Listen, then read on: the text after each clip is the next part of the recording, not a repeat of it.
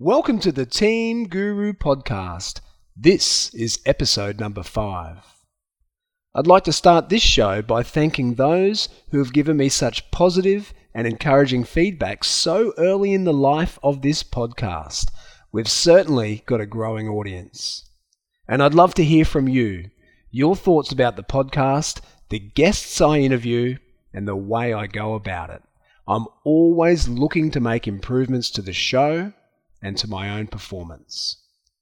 If you've listened to the podcast before, you'd have noticed that we've got some new intro music for this episode. I got some feedback from a couple of ladies who are fans of the show but hate the music. Let me know what you thought of the new piece.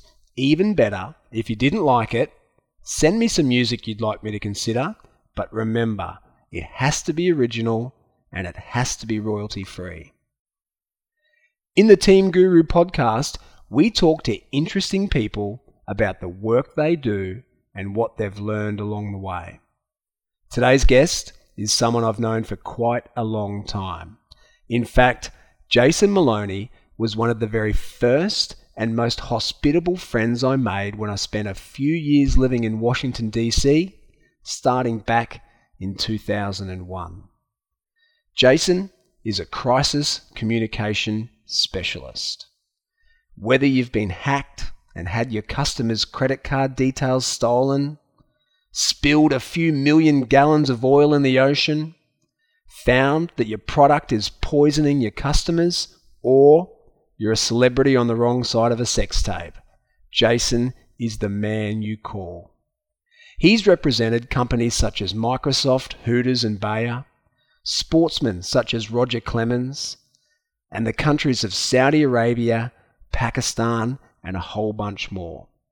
When companies, individuals, or entire nations find themselves in a situation that has the potential to become a public relations nightmare, they call Jason Maloney and his team at Levick.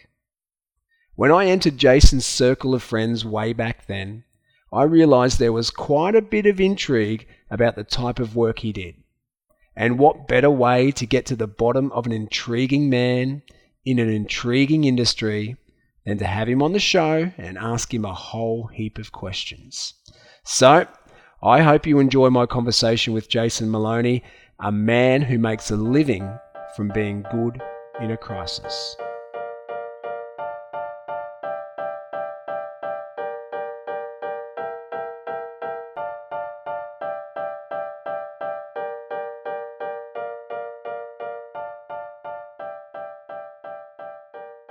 Jason Maloney, thank you so much for joining me on the Team Guru podcast. Thank you for having me, Dave. My pleasure. Jason, I've read a little bit about what you do online, and it seems that you're the guy Harvey Specter would go to if he found himself in trouble.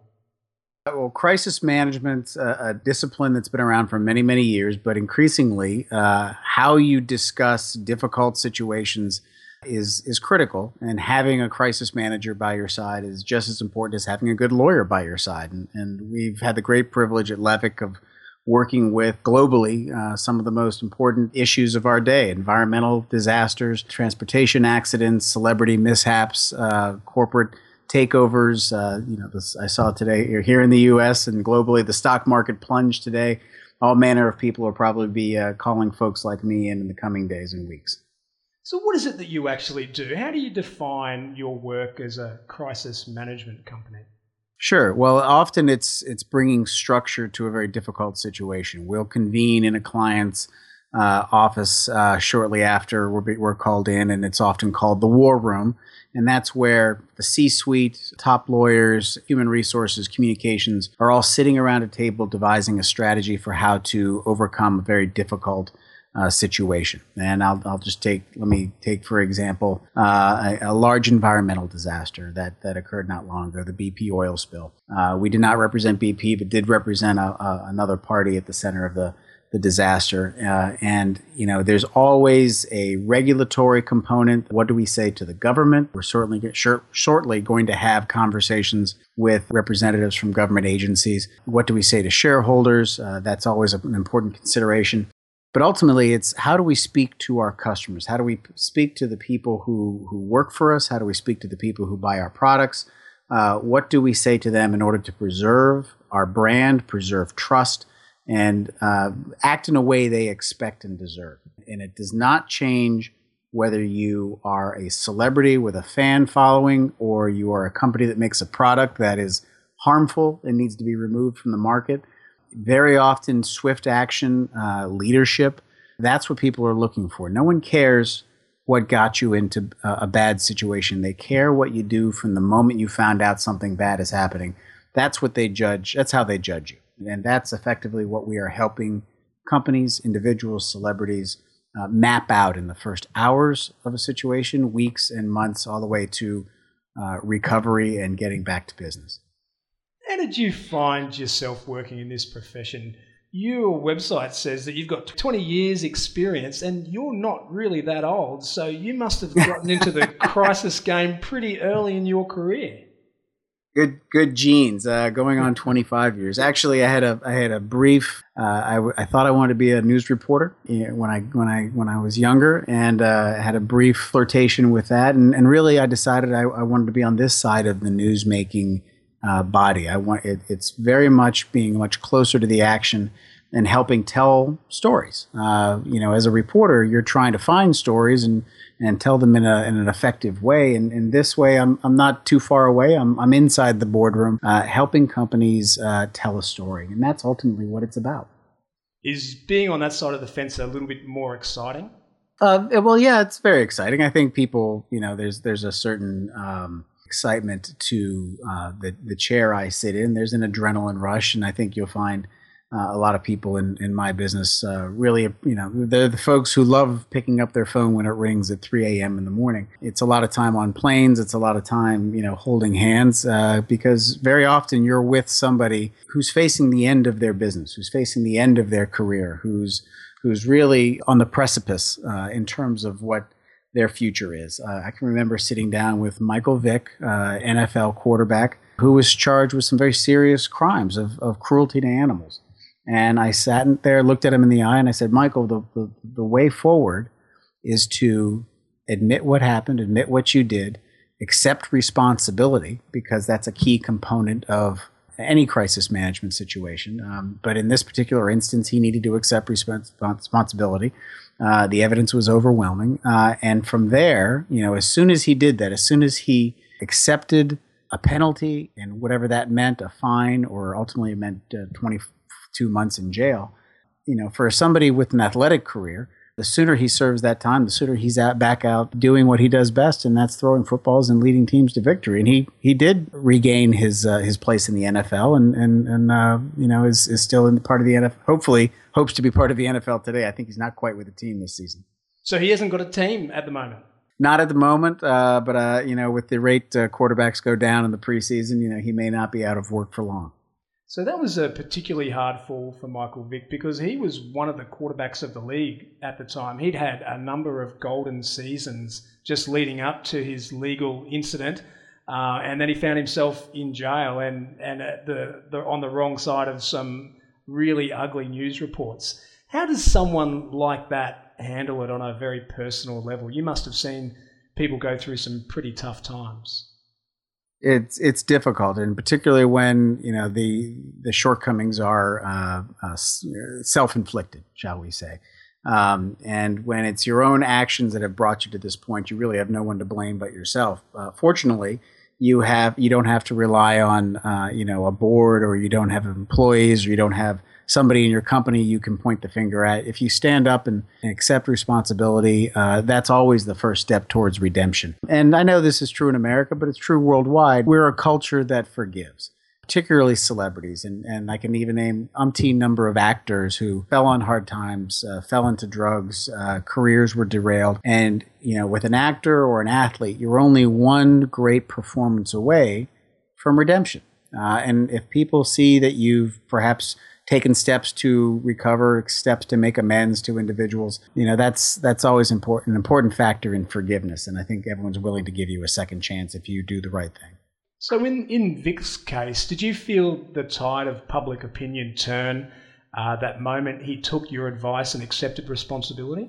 Well, I unfortunately, Michael Vick did not go with my firm. A good friend of mine was hired and shepherded Vick through some difficult times, but it all worked out in the end. We were able to acquire that gentleman's firm, so we I consider him out. Vick, yeah, we took care of it, but it was a very effective strategy. My good friend Dan Renee led, and Vick not only accepted responsibility and served his time, but he sought counsel from esteemed members of the NFL community. Tony Dungy, former coach in the NFL, African American, was one of his close counselors.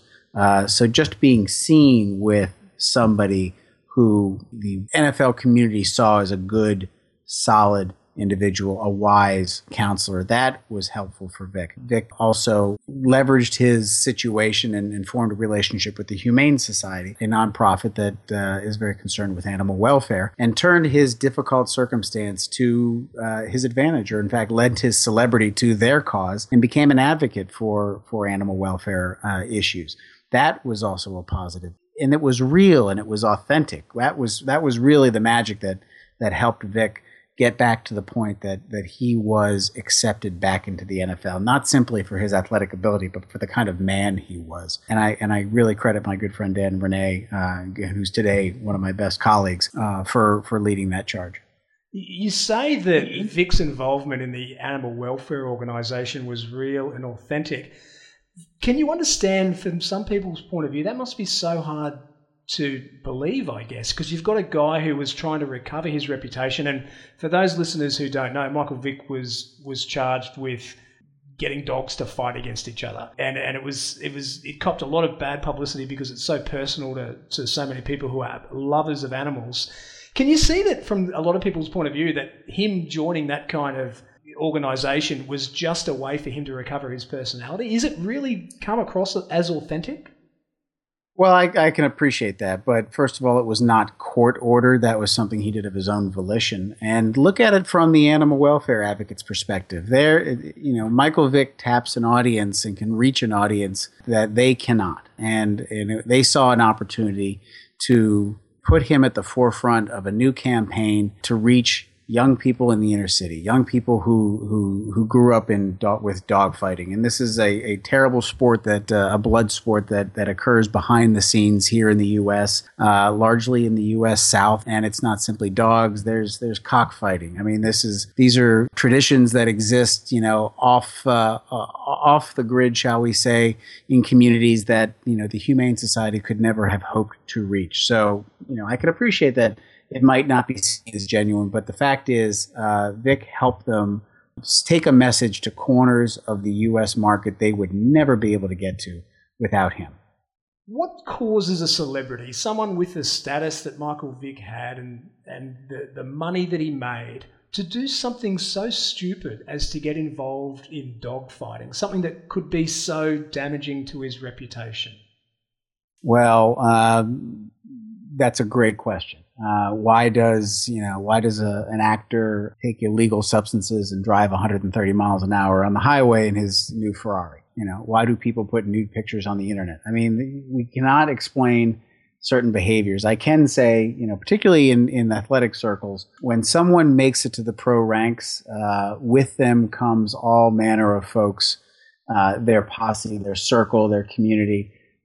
They ultimately, take a bit of a bad neighborhood from where they grew up into the NFL or Major League Baseball, and they're surrounded by folks. If they're not smart, if they are gullible, in fact, they surround themselves with some unsavory character. Not to suggest that Michael Vick was in any way not responsible for his actions, but I do know that he did have some unsavory characters around him, and that's in some ways part of the situation. Right now, we're entering the National Football League's new season, and as part of right before the season, they do something called the NFL Rookie Symposium, and they bring several former athletes back to talk to all the new players, and they help them with basic life skills. These kids some of them have lots of money. They're 21 years old, 20 years old, some even younger. And they help them with financial management. They help them get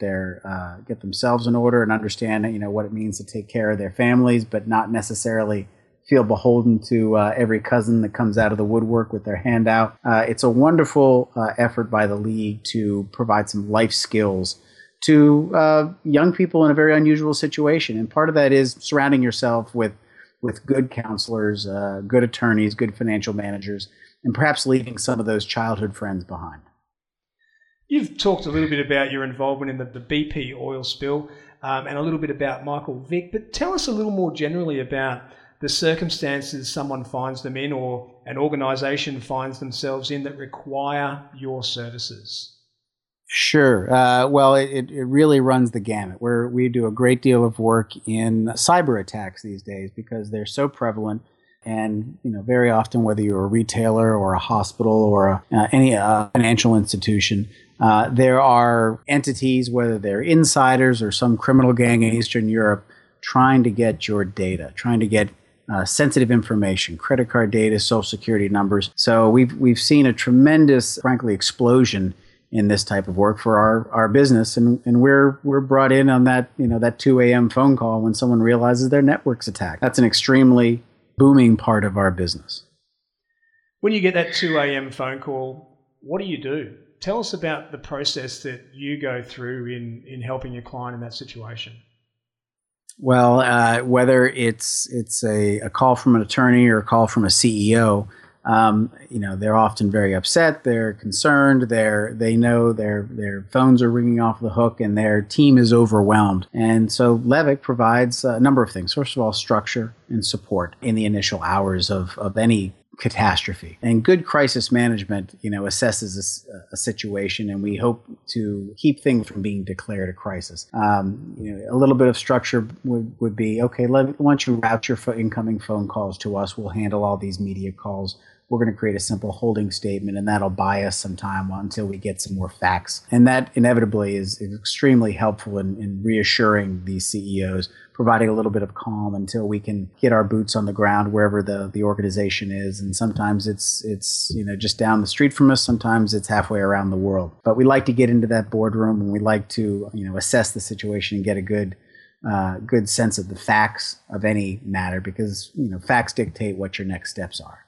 And then what do you do? I mean, I'm fascinated in the process as a whole. You've started by telling us that you buy a little bit of time and you get your client to help you with that initial communication, so then you can investigate the facts and get a true understanding of what's going on. What else is going through your mind when you're approaching a new case? What do you want to know, and how do you go about helping your client in the best possible way? Well, first of all, we try to learn a little bit more than they know. We have a tremendous research team, so we're understanding what's their pain, what's going on right now. Is there a product they make that's hurting people? Is there something in their network that's been released? Is somebody on the inside trying to do them harm? We do a lot of research. What's happening online? Who are their customers? Who do they care about most? And that's another important aspect. Most often, part of the concern or anxiety is because a CEO thinks that, okay, the New York Times is my audience, or the Sydney Morning Herald is my audience, or the Independent in London is my audience.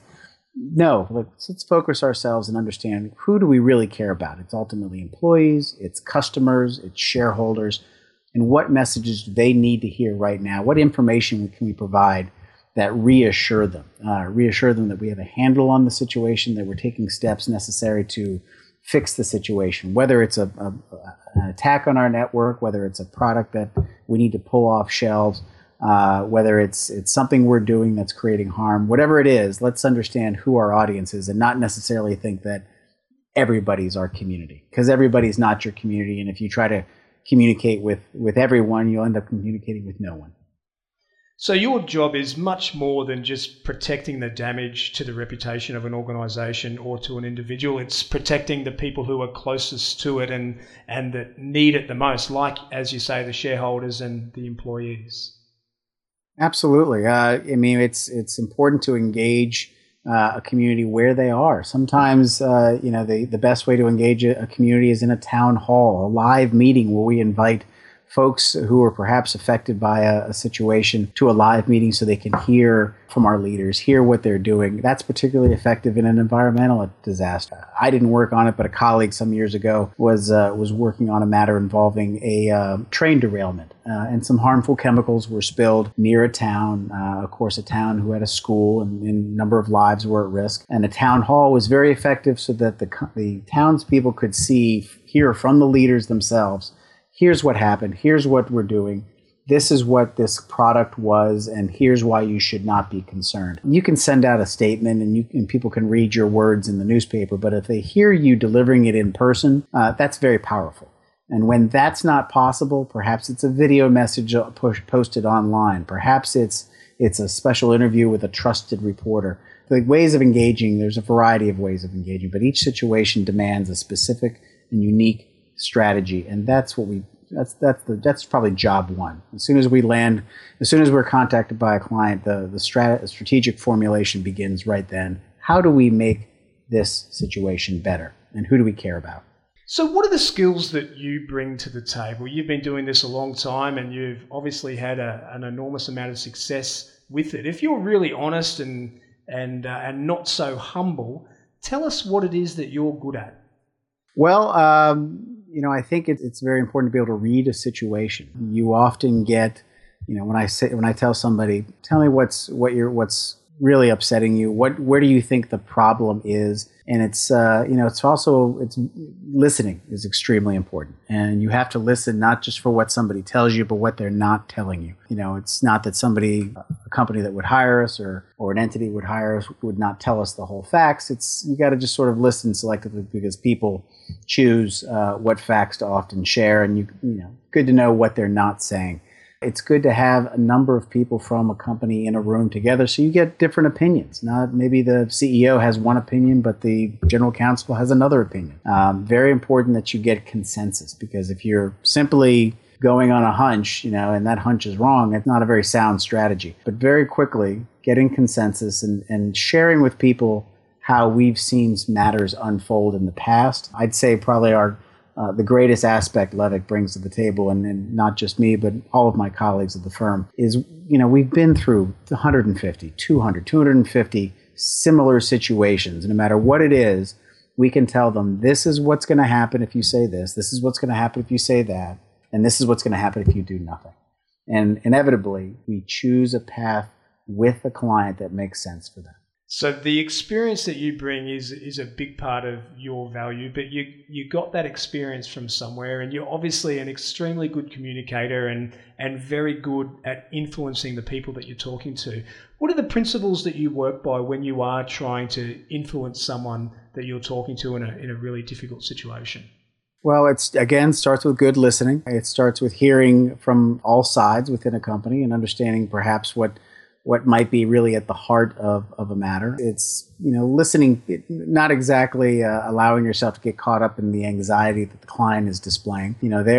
Every client feels that their situation is unique and different and special, and in some respects they are right, but there's some guiding principles that always occur in any sort of rapidly unfolding situation. Number one, if you don't define an issue, it's going to be defined for you. You are not at the mercy of the news media. You need to shape the news media, so you are creating the news. That's how you get ahead of a story. If you don't take control of social media, it's going to be a storm that you're caught up in and doesn't blow over for days. This is an important principle. And this is something enlightening that we share with folks all the time. Your audience you care about is, there's 10% of the people who hate you, and they're never going to go away. Nothing you say will ever change their minds. And there's 10% of the people who love you. And it doesn't matter how you found yourself into this situation, they're always going to be in your corner. Your audience is in the middle. It's the undecideds. And if we focus on the undecideds, if we focus on the folks who have not made up their minds, that's the audience where we need to devote the most attention to. And that is true for a political candidate. That's true of a celebrity. That's true of a company that makes baby food. It's not the people who hate you. It's not the people who love you. It's those undecideds who are so important. And we focus like a laser beam on that audience. And that is where we devote all of our energy. You said that you've got to help your clients understand that they're not at the mercy of the media. They can set the agenda for the media and make the story. How do you do that? Well, reporters have questions, and one of the first things we do a great deal of executive media coaching, and we train people to do television interviews. And a great lesson, and this is fantastic if you ever have a chance to do a real black belt media coaching class. It's so worthwhile. Your job is not to sit there and answer questions. Your job is to deliver a message, and overwhelmingly, it's going to be a message that is positive, that demonstrates leadership, that shows what you are doing, what actions you are taking. And reporters, by definition, are most interested in planes that crash. They're not interested in planes that land safely. The reporter's not out to cover what you're doing well. They're out they're calling you today because something has not gone right.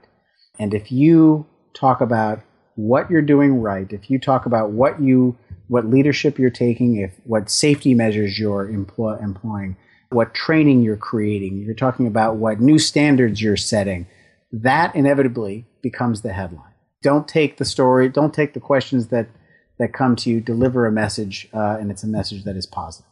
I always bemoan the fact, and especially our politicians, I bemoan the fact that so often they don't answer the question that was asked. They give information that they want to give anyway. You're the guy that teaches them to do that. I and others, but that is such a valuable skill. Dave, it's so important when you have an opportunity and a microphone is put in front of you, and if it's a television opportunity, you're probably going to get an 8-second quote on the nightly news. Make it count. And it's not important necessarily to answer the question. Politicians do it because politicians do so many interviews, and they're very good at it. The best ones do it seamlessly, and it's not boxing. It's like judo. Like they just take your attack and turn it against you. But it's so important to use that opportunity to send a message, because you're not going to get a lot of time on the air. And if they only go to you for that one quote, you want it to be about leadership. You want it to be positive. You want it to be about, again, I use the example of if you make a product that's not doing what it should, it's got to be about safety, high standards, how you're looking out for customers, because that's what you want the headline to be. It's in some ways it's not a fair fight, because the media organization gets to have the last edit. So I guess what you're saying is you give your clients the advice to take the bull by the horns and just deliver the message they want anyway, so that they're not completely overpowered by the fact that the media organization does get the ability to edit what they say. Well, they do, and very often I have clients who say, I don't want to comment on that, or I'll say no comment. No comment just sort of makes you look guilty. Overwhelmingly, unless we're talking to a reporter who is so cannot be trusted, and I don't there's very few of them that I find that are just you can't possibly deal with. It's far better to be a part of that story with something positive than it is to simply have the only words you put into that article and the company said no comment, or the company will not comment. That's never helpful. Not engaging is rarely a good strategy. Better to engage with something small than to concede the entire real estate of the article to the other side. Reporters only want a story. They're not out to take down your company. They're not down to remove the CEO. They're after a story. So give them a story. And that's what we find is the most helpful. Is it fair to say that some of what you do is spin? Nope. Never use the S word. We don't. It's not allowed at our firm. Tell me about that. It's obviously something that you're very familiar with. Well, I think it's shorthand. Some folks consider to be, just plain common sense. Hitting a ball with a cricket bat might seem easy, but for somebody who's never done it before, it takes practice and takes time. And what we're teaching isn't spin. It's not deftly avoiding controversy. It's often taking controversy head on and talking about what you're doing to fix the problem. Every situation is different. And there's cases, particularly involving litigation, where you can't say a great deal. And in those cases, you might say, I'm sorry, I'm not the right person to add to this, or it's a matter for litigation. I can't say it. Here's some other resources where you might be able to get some facts about this matter.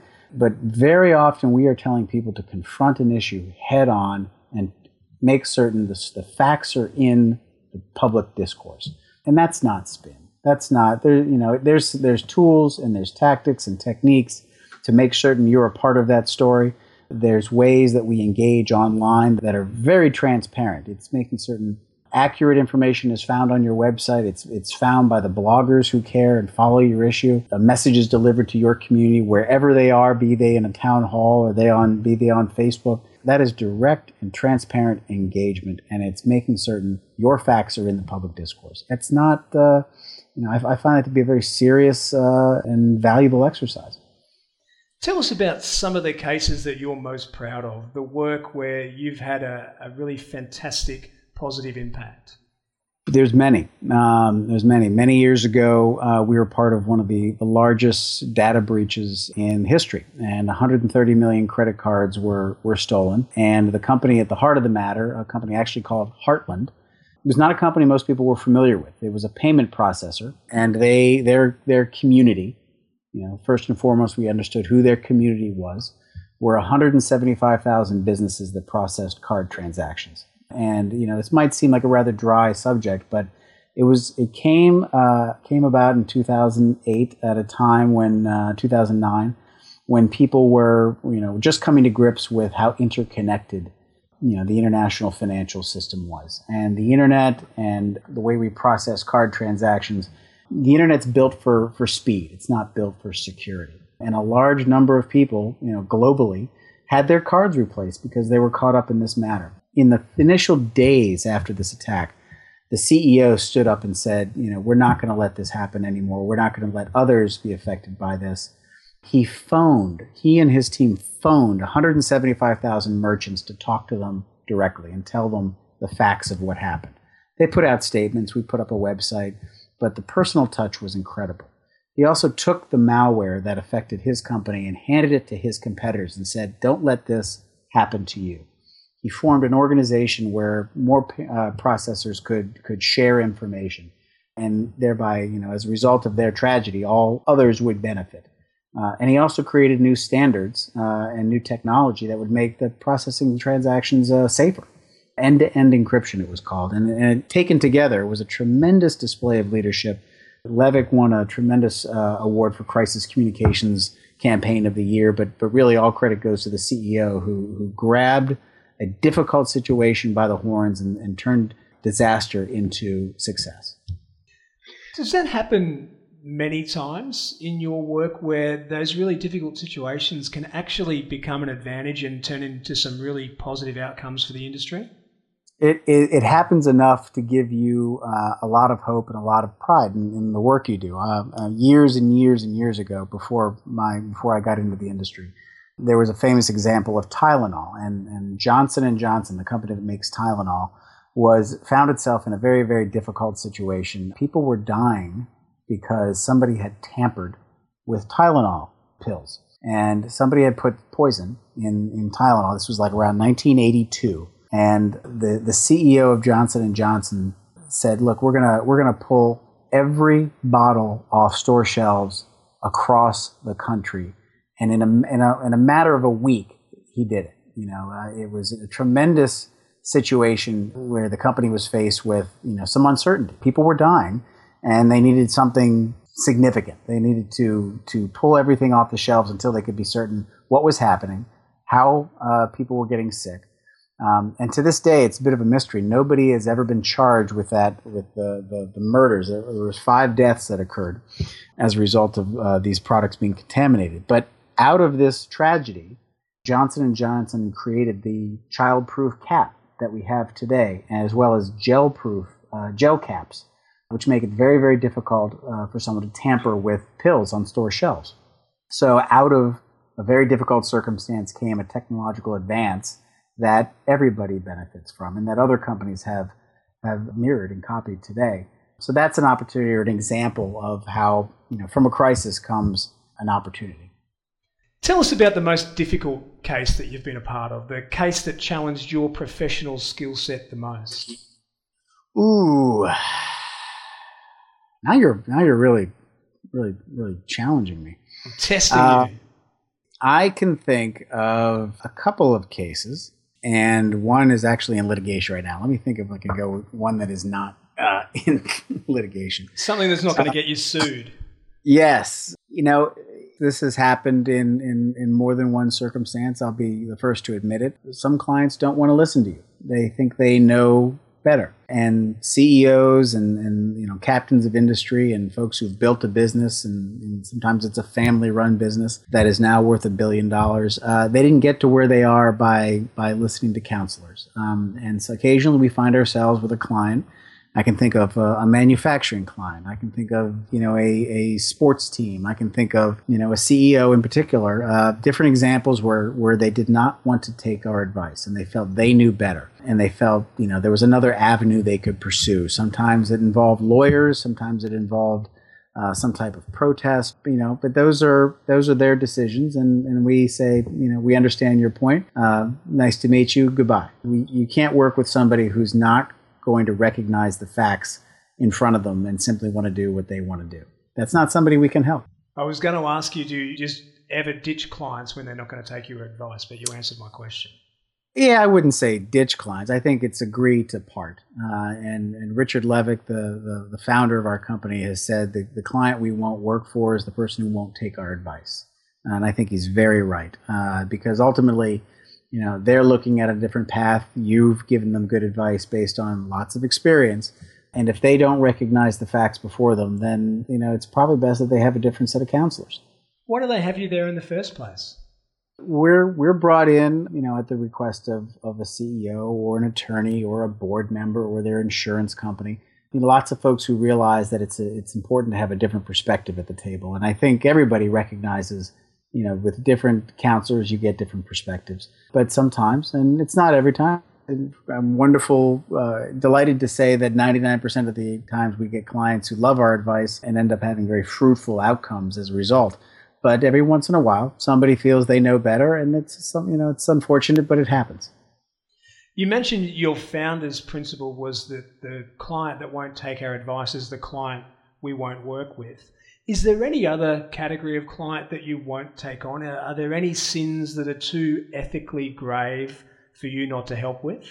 I don't really think I've encountered that. In the U.S., we have a saying: everybody deserves an attorney, no matter what their crime. I think everybody also deserves a counselor such as Levick, no matter what their situation. And we're not like attorneys in that we're standing on the steps of the courthouse denying anything happened or denying the facts of a case. At some point, if the evidence is overwhelming, our advice is, accept responsibility and move forward. Tell your story, tell it early, tell it yourself, so you can get back to the point where you can reclaim your brand and regrow your business or reclaim your legacy, whatever that might be. But I have not encountered a situation that I felt was an ethical challenge. I'll share a story. Many years ago, I had a young person working for me, and we were representing the restaurant chain Hooters.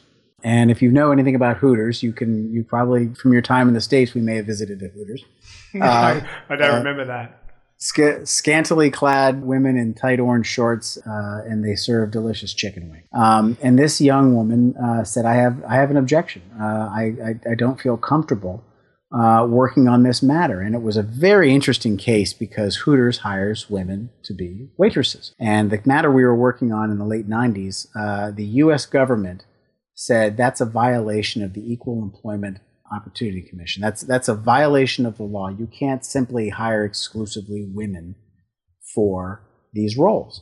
And Hooters said, Hooters could have capitulated, they could have paid a fine, they could have challenged the case, but they said they took a very unusual tact, and they said these are good paying jobs. By waitressing standards, they were better paying jobs than the average waitress wage. We're employing women. A portion of our community that is underserved and underrepresented in the workforce. The women who work at Hooters are very often the heads of households. They're students going back to school. And who are you, federal government, to tell us who we can hire? Now, the law was against them. The law was on the side of the government. You can't simply just hire women to be waitresses. But they struck an interesting chord with a number of people, and we were able to help them a great deal, and ultimately they prevailed. But this young woman said, I object to this. And I made all the arguments that the client had made to me. For every reason you appreciate women, for every reason that you should want to be on the side of this company, this is the side that's right. But I accepted that she had a moral objection, and then we found somebody else to work on the matter. But I guess to answer your question, I haven't found somebody who didn't deserve an advocate in their corner. So I see that your motto is that the best defense is a great offense. What do you mean by that? Well, sometimes clients come to us when they've been punched quite a bit and beaten up by critics and the media and bloggers, and it's a difficult situation for them, and we make it okay to punch back. We tell them it's okay. What is it you'd like to say to your critics? What is it you'd like to say if you had the microphone right now? And when you get them talking, you get a lot of information.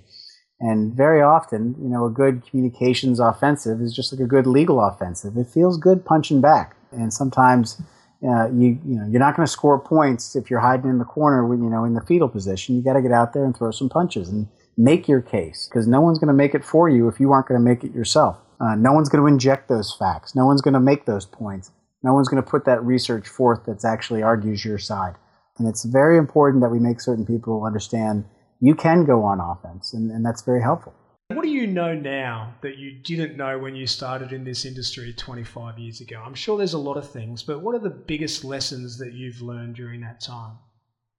You can't pay enough for good attorneys. I think it's so important to have different perspectives at the table and have different perspectives from different levels within a company. I think the CEO who only talks to the board is only getting part of the picture. You've got to reach down inside your company and make certain other voices are heard and that decisions are made in a holistic fashion. That said, when it comes time to lead, leaders need to lead. And it's very important to get the facts. It's very important to get lots of perspectives. But once you have information, make a decision and being decisive, very important. And have a vision and go for it. And, again, no one cares what got you into trouble. They care what you do from the moment you learned trouble existed. The steps you take, the actions you take, that's how people are going to define your organization, your legacy, and not, the fact that something bad happened on your watch. You're a senior vice president in your organization and therefore very much in a position of leadership. You work with a team on all or most of your cases at least. What sort of a leader are you, Jason? Wow, we're getting introspective here. Yes, very much. I'm a very hands-on leader. I like to bring young people into these very difficult situations so they can first watch and see, how I assess the situation, the questions I ask. A smart person is smart not because they talk a lot and they say great things, but because of the questions they ask. It's so important to be probing with your questions, to understand perhaps some of the dynamic going on within a company or an organization. And I like to have younger people witness that, and we call it learning by osmosis, but it's actually very valuable. And it's much like a ride-along. Here in the States, if two police officers are paired together, there's an old cop and a young cop. And I find that's extremely valuable. That's how I learned, is being paired with somebody who was senior and experienced. And very often, I was a second chair. I rode in the passenger seat on a lot of engagements and learned from somebody more senior. You can take classes, you can go through exercises, and you can take tests on paper, but nothing's like the real thing. And I advise any organization that's looking to develop their own professionals, make certain those younger people get exposed to, the real work, the real action, because they learn, millennials, young people of all ages, young professionals, very, very smart, very, very, very much sponges. And if you simply have them in the room, they'll learn a great deal. And they'll be better the next engagement and the next engagement after that, and that goes with writing, that goes with research. Anytime I want to train somebody, I let them look over my shoulder as I write a document or as I do some investigation, or I, interview somebody. Whatever it is, just having them in the room are going to make them better the next time. And that's part of the early grooming for how you create that next wave of staff and counselors and professionals and help. That's how I train the next senior vice presidents. What sort of an atmosphere is it in your workplace? Is it a frenetic, go-getter type atmosphere, or is there a lot of room for those mentor type relationships that you've just described? How would you describe the atmosphere where you work? Well, Levick's a global firm, and we have people all around the world. It's a very frenetic atmosphere, and there's probably not as much time for those formal classes I talked about earlier. That's why the easiest thing is actually to have somebody junior in the room in witnessing the live engagement, so they see it in real time. It's by design, but it's also what's most convenient. We don't have as much time for let's say formal mentorship or a tutoring or an apprenticeship. I guess today it might be the same for all businesses, but today's apprenticeship is very much on-the-job training. It's a frenetic atmosphere, a frenetic pace. We call it the fast lane because people present in our emergency room with very serious, life-threatening signs, and we have to go to work as a team and go to work seamlessly. So what are you working on personally in terms of your own professional development? How are you getting better? How am I getting better? I am, the wonderful thing about getting older is you learn much more about yourself. You learn, you learn not to eat certain foods. You learn you learn to get enough sleep. But what I've learned about myself as I get older is that I have a tremendous ability to connect with people. And I have, Malcolm Gladwell had a book about connectors and mavens and people who have, very large circles of contacts. And I think I wonderfully fostered a great circle of contacts. So one of the things I'm trying to do more is make each of those relationships much more real, getting in touch with people in my business circles, my family circles, my professional and wider community. We've all got a community we grew up with in school, and wherever those people have gone are part of that circle. You've got your extended family, you've got your neighborhood friends, you've got your hobbies and interests and so forth. But every one of those are concentric circles around you. And knowing them and knowing where they are, knowing what they're doing for a living, knowing their hopes and goals and aspirations, that's been immensely helpful in business because I can connect people. I can find that dog who's got a fish and that cat who's got a bone and get them together, and I've made a wonderful connection. That's very nice, mate. That is very positive and introspective. So tell me, mates, where is your career heading? Are you going to be doing what you do forever? I would like to be doing what I'm doing in terms of counseling people who find themselves in the front page, and I hope to be doing that for many, many years. I'm entering my 10th year at Levick, and it's been a wonderful ride, and I'm excited about the next chapter. And I don't know quite what that means, but business is growing, and it's fortunately very good. Our reputation is strong in the community, and we're doing tremendous things in litigation and sports and data security.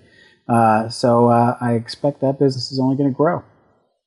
And you described your work as life in the fast lane. That's stressful and full on. Tell us about your approach to work-life balance. I don't know that there is much of a I think this work-life balance is a bit of a myth. I think our work lives today, because of how digitally connected we are, our work lives have spilled over into what used to be our personal time. I think our families have long ago become accustomed to that weekend call, or that my family and I take long drives to see friends and family around the country, and I'm often in the car on the phone, and I just sort of see that as being efficient. I don't know that there is any work-life balance anymore. It's just sort of part of how our world has globally has evolved. There's few weekends anymore. There's really kind of just days. That sounds bleak. I'm sorry. That's awesome. No, that didn't sound bleak. It just sounded very authentic, mate. That is obviously the way you experience your life. But as you said it, did you start at the end there to think that sounded bleak? I think it sounds bleak. I think the reality is, I can speak only for how we see things at Levick, and Richard Levick is very accommodating. The things, we should all probably think of the things that are no more. Like how many of us need to be sitting in a seat somewhere at 8:30 in the morning, ready for work. I think we have flexibility, a great deal of flexibility in work that we didn't have 10 years ago. I think the connectedness with the never-ending, emails go and understanding, at least in smart companies, that you've got to give people a little bit of downtime. So I don't know that there is a work-life balance. Sometimes it's a work-life imbalance. But I do know, when I do need to take my kids to the doctor or I need to, see their show after school, I make the time. And nobody, at my firm seems to have a problem with that. I think it's very enlightened of them because at the end of the day, we're human beings. It's almost at the point where we need to be at another level of maturity, and a lot of organisations are. Another level of maturity after we've realised that we are so interconnected and our work obviously spills into our private life. The next level is to allow our private life or our personal life to spill into work time and realise that there's a lot of really old, damaging myths about the fact that we need to be at the office at 8 o'clock and leave at 5, and it needs to be Monday to Friday. So as long as there's the balance between our work spilling into our private life and our private life spilling into our work time, I think it's okay. I think it's perfectly fine, and I think people have even pulled back the veil. What is do you guys have Black Friday when people in the U.S. Black Friday is the Friday after Thanksgiving, and everybody in America has off on Thursday for Thanksgiving, our big festival where we celebrate eating, which is very unlike every other American festival. Every other holiday. We don't have every other holiday, no. But it's the start of the Christmas shopping season, so everybody shops on Friday. Well, Monday is known as Cyber Monday. Following Monday is when everybody goes back to work and during work hours spends their time shopping. So, we joke a bit, but I think most businesses understand that when somebody's sitting at their desk, they're not going to be doing work for the full 10 hours of the day or whatever it is. And that's okay, because there's going to be work done late at night. There's going to be work done on the weekends. I mean, I consider myself a husband and father before I consider myself a crisis counselor. It's just part of the new era we live in. Mate, your original answer now seems much less bleak, that we've been able to talk it through a little bit more and give it some breadth. I was starting to get sad. I felt like I had to restate it to provide more context. To avoid that crisis, hey? So, as you wouldn't know, because you haven't listened to any of my podcasts, I always finish off by asking my guests the same 4 questions. So they're quick, and we're going to get to them now. Tell us about the Saturday night you most look forward to, a big party with lots of people you know, or an intimate dinner with your closest friends? Intimate dinner with my closest friends. That was a quick answer. You sure about that one, hey? I am. Very good. That makes you an introvert. You realise that. Are you comfortable with that? I am comfortable with that. Do you really consider yourself to be an introvert? I say that, and everybody I say that to laughs for some reason. But if I have a quiet evening, I'm kind of like I like a quiet evening. With a handful of people, you can have deep conversations. The party's nice. I love parties. I love parties. But 40, 30-second conversations isn't as satisfying to me. Are you more likely to get bogged down in the detail or caught daydreaming? Caught daydreaming. All right. Next question. Are you a slave to rational thought process, or do you make decisions based on emotion? I'm sorry. Could you repeat that? I was daydreaming. Very witty. Definitely based on emotion. Really? Well, I consider emotion your gut too. I think sometimes you gotta go with your gut, and it might seem spontaneous, but when you get down to the the physics of it. I expect it's a decision based on small, tiny factors that you've decided, and it looks like emotion, but it's not. It's really decisions based on your instinct. Last question. You're going on a road trip. Do you like to plan the route, book your hotels, and know exactly where you're going, or do you just get in the car and drive? Mate, I got in the car and drove 5 minutes ago. I'm gone. I don't plan anything like that. Excellent. Very clear answers, mate. I like that very much. Jason Maloney, you have been such an interesting person to talk to, a great guest. I really appreciate your time. Thank you, Dave. I appreciate you having me, and wish you well. This is a fantastic podcast.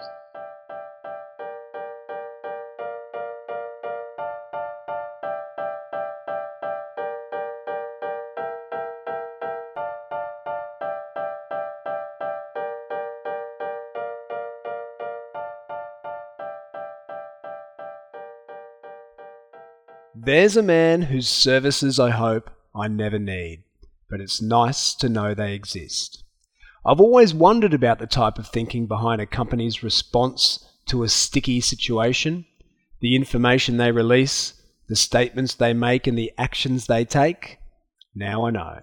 It's an entire specialised discipline. As always, I'll share the lessons I took from this episode on the Lessons Learned page from this podcast.